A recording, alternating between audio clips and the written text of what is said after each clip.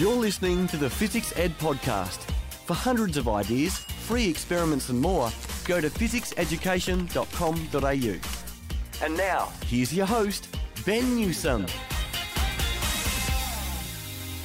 You're speaking in for the Phys Ed Podcast. Hey, glad to have you again for another chat around science and STEM. And I must say, Scarlett Li-Williams' journey into STEM has been, well, honestly, inspiring. She is a current postgraduate research student at the School of Biological and Earth and Environmental Sciences at the University of New South Wales, but she's had some sliding door moments, which has brought her all the way at the end of 2021 to be involved in the organising committee for the Australian Space Biology and Health Summit. How cool is that? You see, Scarlett has been very passionate about science for a very, very long time. She's been involved in the Young Scientist Journal and the British Science Association, and she really loves spending time, well, communicating science. And I must say, this is a really good discussion when it comes to what can you do with a science degree? This is all about, thinking about your horizons, and that is exactly, funnily enough, space is all about. So let's head on right in. This is the Physics Ed Podcast. We're all about science, edtech and more.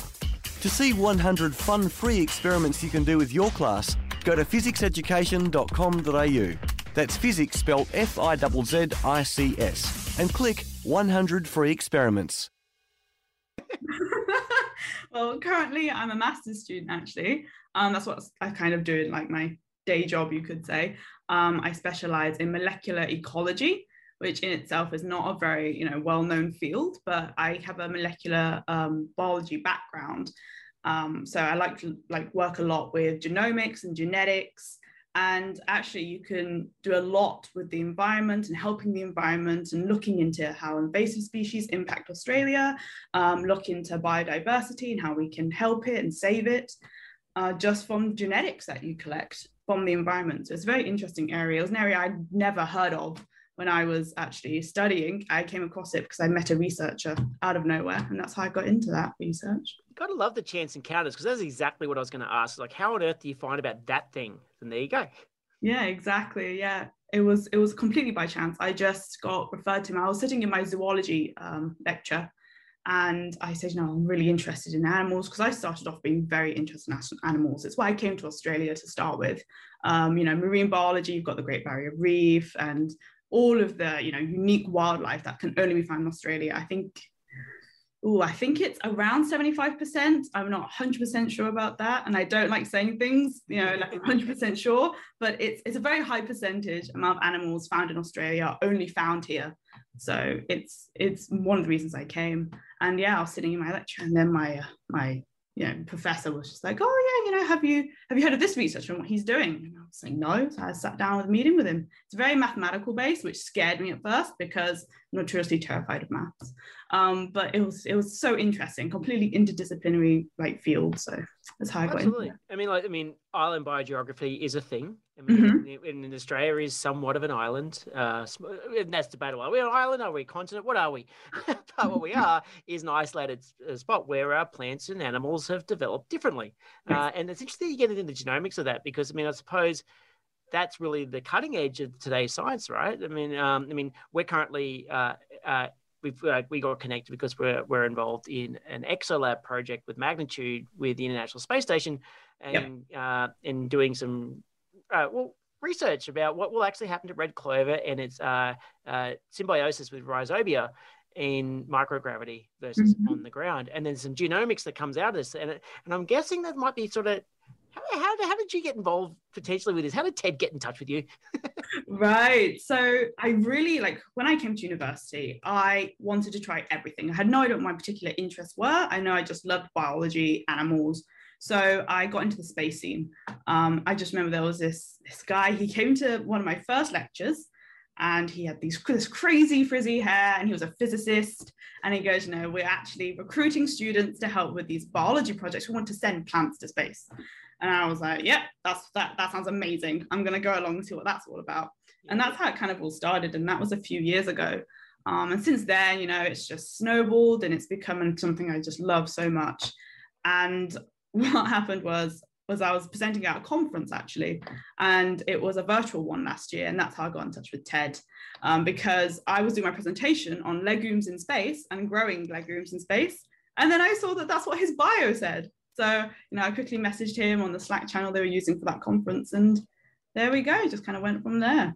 Actually, you know what? That's really cool because a lot of people who are listening to this particular podcast, they live in education in some way, shape, or form usually, and we go to conferences. We do, but there really are just chance encounters, aren't they? Really, yet again, like it's a chance encounter yet again, and suddenly you're hanging out with Ted, who is heavily involved with the US National Lab and the ISS, growing legumes, which happens to be what you do. It's really important to get, I suppose the learning out of that straight away is get your bio right? People can find you.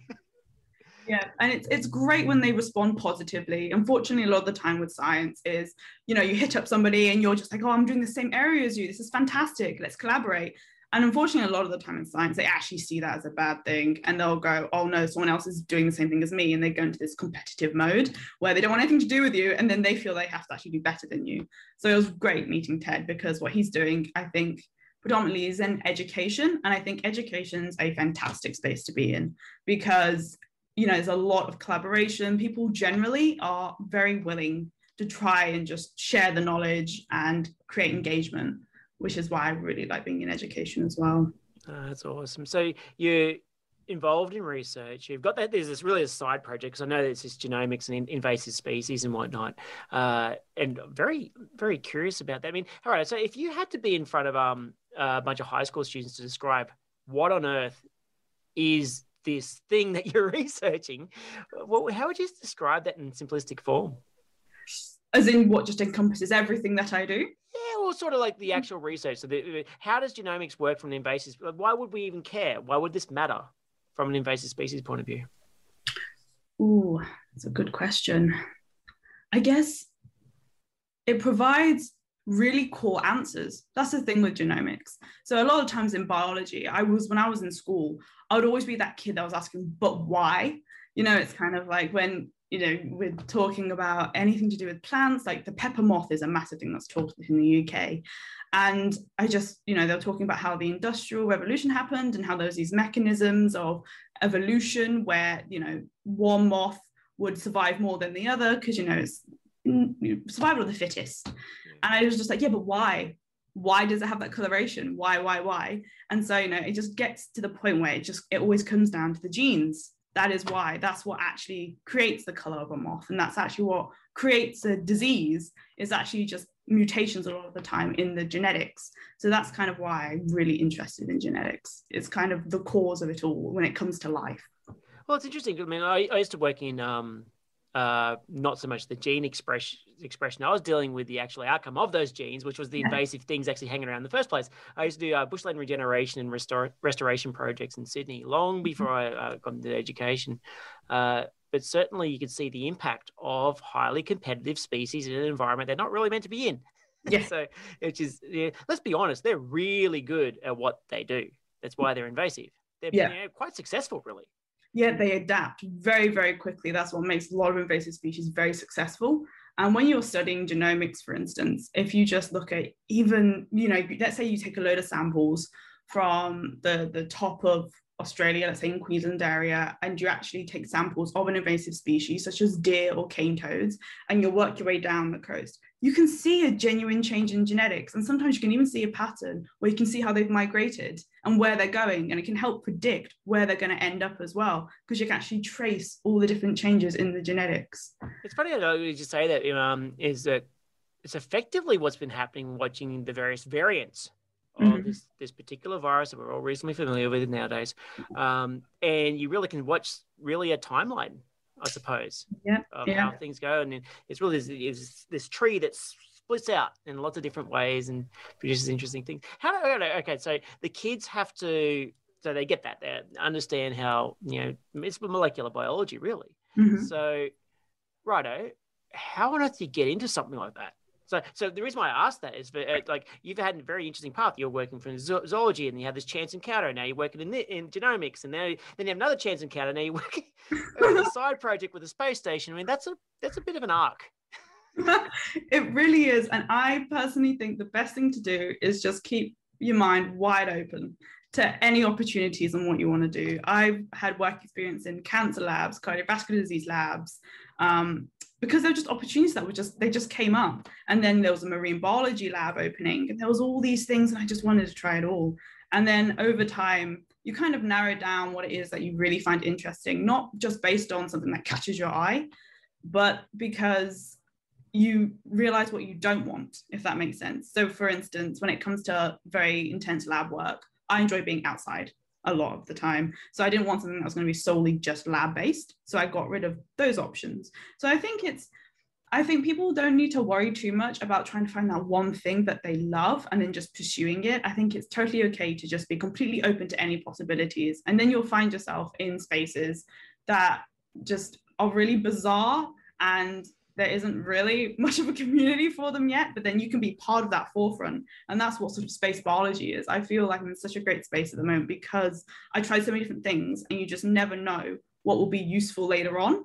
So now I use a lot of my lab skills that I learned, for example, in a cancer lab, when I'm actually sort of looking at bacteria in roots. So yeah, I mean, I was just thinking right now. So if you have future thinking, especially with that particular project with space biology, we will get to the moon at some point, hopefully soon with the Artemis missions. It's going to be very cool. And then again, we're going to take another step out to Mars, et cetera, et cetera. And at some point, we just might be hanging out and potentially living on these places. I'm kind of wondering from an invasive point of view, finding the gene expressions of successful organisms, what makes them successful, is really handy, because as much as the invasive thing is a problem on Earth in certain areas, I mean, going to something that's off Earth, we kind of actually need those very characteristics that make them a pest in the first place, because they need to be successful, right?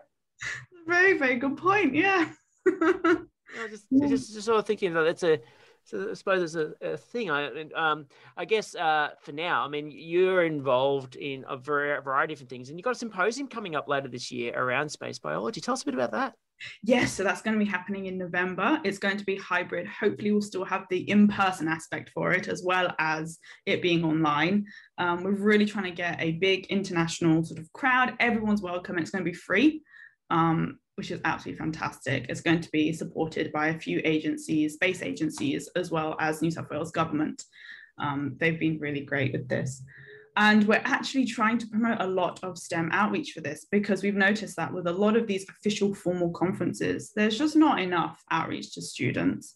So we are trying to encourage students to actually submit to a competition. It was decided literally yesterday in a meeting that we're opening up a competition, because with our conference, we're going to have little subheadings, like subcategories. We'll have space economics, and we'll also have space biology, space health. We're going to post some questions for students, and they can submit their answers in the form of a video, and then we'll just upload those videos to the site, and they can just be watched by people all around the world, which would be great, as well as doing presentations and posters too. So that is so cool. And actually, I mean, this is one of the things I wanted to have a chat to you about, because I mean, that is an opportunity, quite the opportunity for students to engage in. And so there's a lot of verticals in that. There's a lot of different ways they can get involved. So, righto, firstly, how can they get involved? We haven't actually put any of them on the website yet. So this is like first-hand news. You're the first person I've told about this. Oh, you heard it here first. Wow, there you go. So the plan is to have some form of website in some way, shape or form. Yes, so we have a website for the conference, and we're posting advertisements there about it. The actual name of the symposium is the Australian Space Biology and Health Symposium, and I will send you a link to the website so you can spread it on your socials. There's going to be the ASBX, and we're going to have speakers from all over the world. We've got people from NASA, JAXA, which is the Japanese space agency, the Canadian space agency will be there too.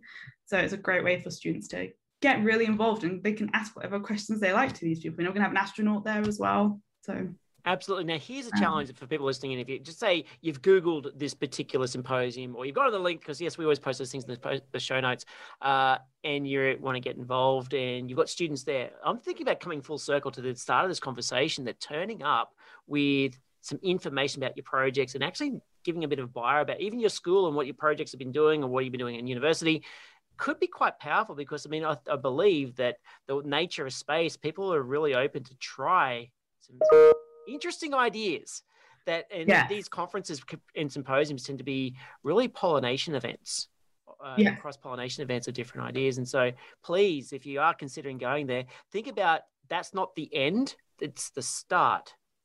Exactly. That's a great way to put it. And the thing is, when you're in the space sector, is it's one of those areas that the crazier the idea, the better, the more encouraged it is. A lot of the time, people they want something that's just going to work. I find that a lot with science. And a lot of engineers and scientists that I work with, actually, who are very in their fields, complete experts, absolutely fantastic at what they do. And you come to them with a bit of a weird, broad idea. I want to grow plants in space. And they just think you're a little bit mad. But when you come to the space scene and you say something like that, they're all just like, yes, let's do it. Let's do this thing. So. The thing is, there is there's a commonality amongst growing, funnily enough, food. and it produces a multidisciplinary approach because, even just the simple containers that they're growing in, some of those materials can be off-gassing in an environment they shouldn't be off-gassing in the first place because it's meant to be quite, safe place for astronauts to live, but also the soil scientists being involved because we go to Mars. There are perchlorates in the soil. It's kind of bad for growth, kind of toxic actually, and all these different things really will matter because eventually, once all the boffins have got their heads together and making a thing happen that works, there's going to be people who aren't boffins someday. Don't know when. Could be 1,000 years from now. I don't know. Yeah. At some point, the non-boffins in us will have to we're hopefully using the technology that actually has set them up in the first place to be there. And this is the start of it. It's good fun. Yeah, exactly. You said soil scientists, and that reminded me of a really funny story that I have actually.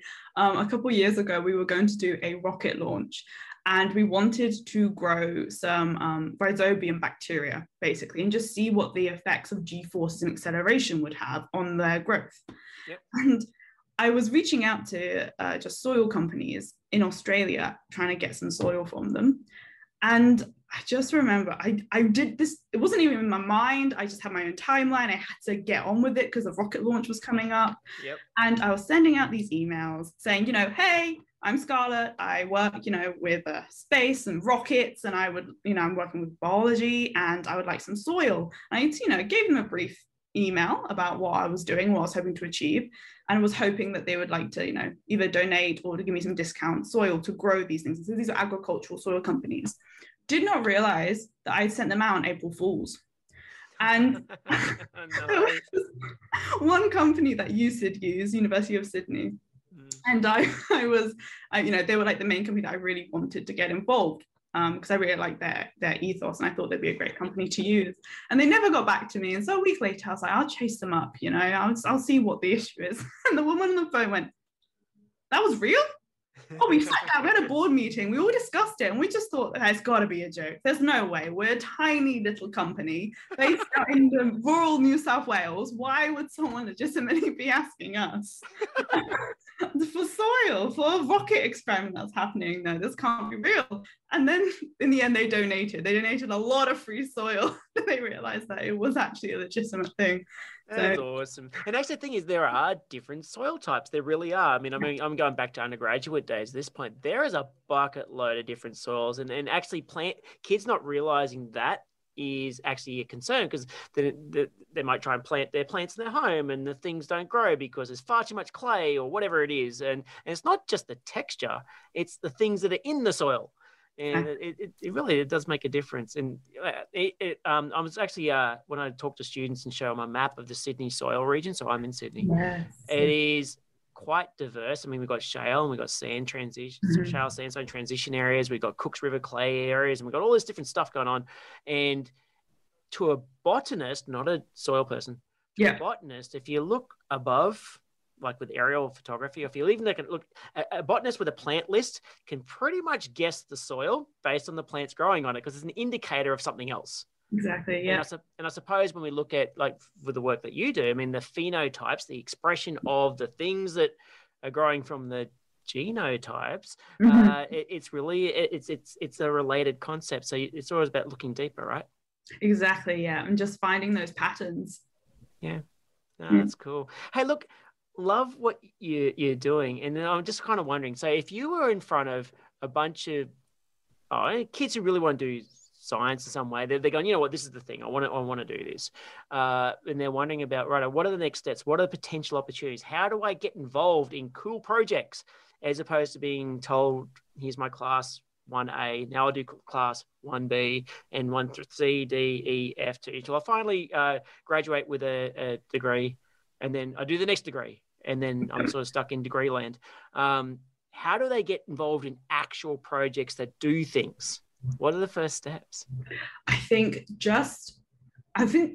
for me, it probably all started with just Google. I remember being 15 and I had no idea what I wanted to do. And in fact, I didn't enjoy science in school. I really didn't. It was very exams based and I was not a good exam taker. But I found biology incredibly interesting. I found zoology very interesting. And I just ended up Googling different organizations. In the UK, there's this organization, the British Science Association. They do this thing called the Big Bang Fair. And there was also projects like the Crest Awards. I think there's something similar here too. Yeah, there are the Crest Awards. Yeah, and that's the opportunity to do your own research experiment. Yeah. So that's exactly what I did. I remember my first ever research experiment that I did independently was when I was 15, and it was on looking at lichens and their where they grow based on pollution levels. Because it actually turns out they prefer high levels of pollution, some species, because they like the nitrogen. So it was a very interesting project. And then I started to realize, well, the company that actually do this project, they do a lot of other stuff too. And then it just kind of went from there. I went to their website. I went to other websites because they link their websites to websites. And you can find a lot online. I started to attend meetings online and in person, talking to people to go, oh, have you heard of this opportunity? Or have you heard of this group of people? And just over time, that's how I really got into it. And then I decided, okay, I'll do a science degree. I'll just, grit my teeth, I'll pass these exams, I'll go to university and I'll do science. Yeah. And that's how I got involved in it. I feel like the degree is a ticket to something else. But That's it doesn't have to be. It doesn't have to be. I mean, there are plenty of people who work in science who honestly don't have a degree at all. Exactly. You just got to have that interest, that curiosity. And I honestly think that's enough to make you a scientist. Yeah, absolutely. So I suppose in summary, open mind, yeah? Yep, pretty much. Exactly, yes. Scarlett, look, thank you so much for popping on this podcast. And if you're listening in, seriously, Google that symposium. And we'll put that link out there. It'll be definitely worth checking out because whilst that's a thing that's coming up later this year, this is 2021 and the nature of podcast being that you might be listening to this several years from now. Look up other space biology symposiums that might be happening in a country near you or in your country because you just never quite know. Exactly. Great. Well, thank you so much for having me. It's been great chatting. Awesome. Thanks so much, Scarlett. Have a great afternoon. You too. We hope you've been enjoying the Physics Ed podcast. We love making science make sense. Why don't you book us for a science show or workshop in your school? If you're outside of Australia, you can connect with us via a virtual excursion. See our website for more. Well, there we go. We just heard from Scarlett Li-Williams, who not only is highly passionate about science, she really loves communicating it, which means you can get in touch with her to find out more. Now, I do recommend go check out ASBX. That is the Australian Space Biology and Health Summit. It is at the end of 2021. Go to the website, so asbx.com.au, and there's going to be a bunch of information going up about all the different talks and all the different things that's going on. And yes, the EXA lab that I'm involved in with Magnitude will be involved as well. I'm really, really looking forward to this. It's going to be amazing. So definitely reach out to Scarlett. It is well worth getting in touch. And also, maybe think about, is this worth sharing to your students? Because you know what? Sometimes it's just good to hear about how other people have come across, there's just those little moments where suddenly your career takes a twist and it accelerates very, very quickly. And I've got a funny feeling that Scarlett is going to get very, very involved in space science as the years progress. Look, I hope you've enjoyed this particular podcast. I loved hanging out with Scarlett, and I hope you enjoyed listening on in. So, as usual, we do have more episodes coming up on the Phys Ed podcast. You've been listening to me, Ben Newsome. I'm from Phys Education, and I'll catch you another time. You've been listening to another Physics Ed podcast. We're excited about science. Subscribe to us on iTunes to download the next episode as soon as it's released. And don't forget, for hundreds of ideas, free experiments, our new Be Amazing book and more, go to physicseducation.com.au. That's physics spelled F-I-Z-Z-I-C-S.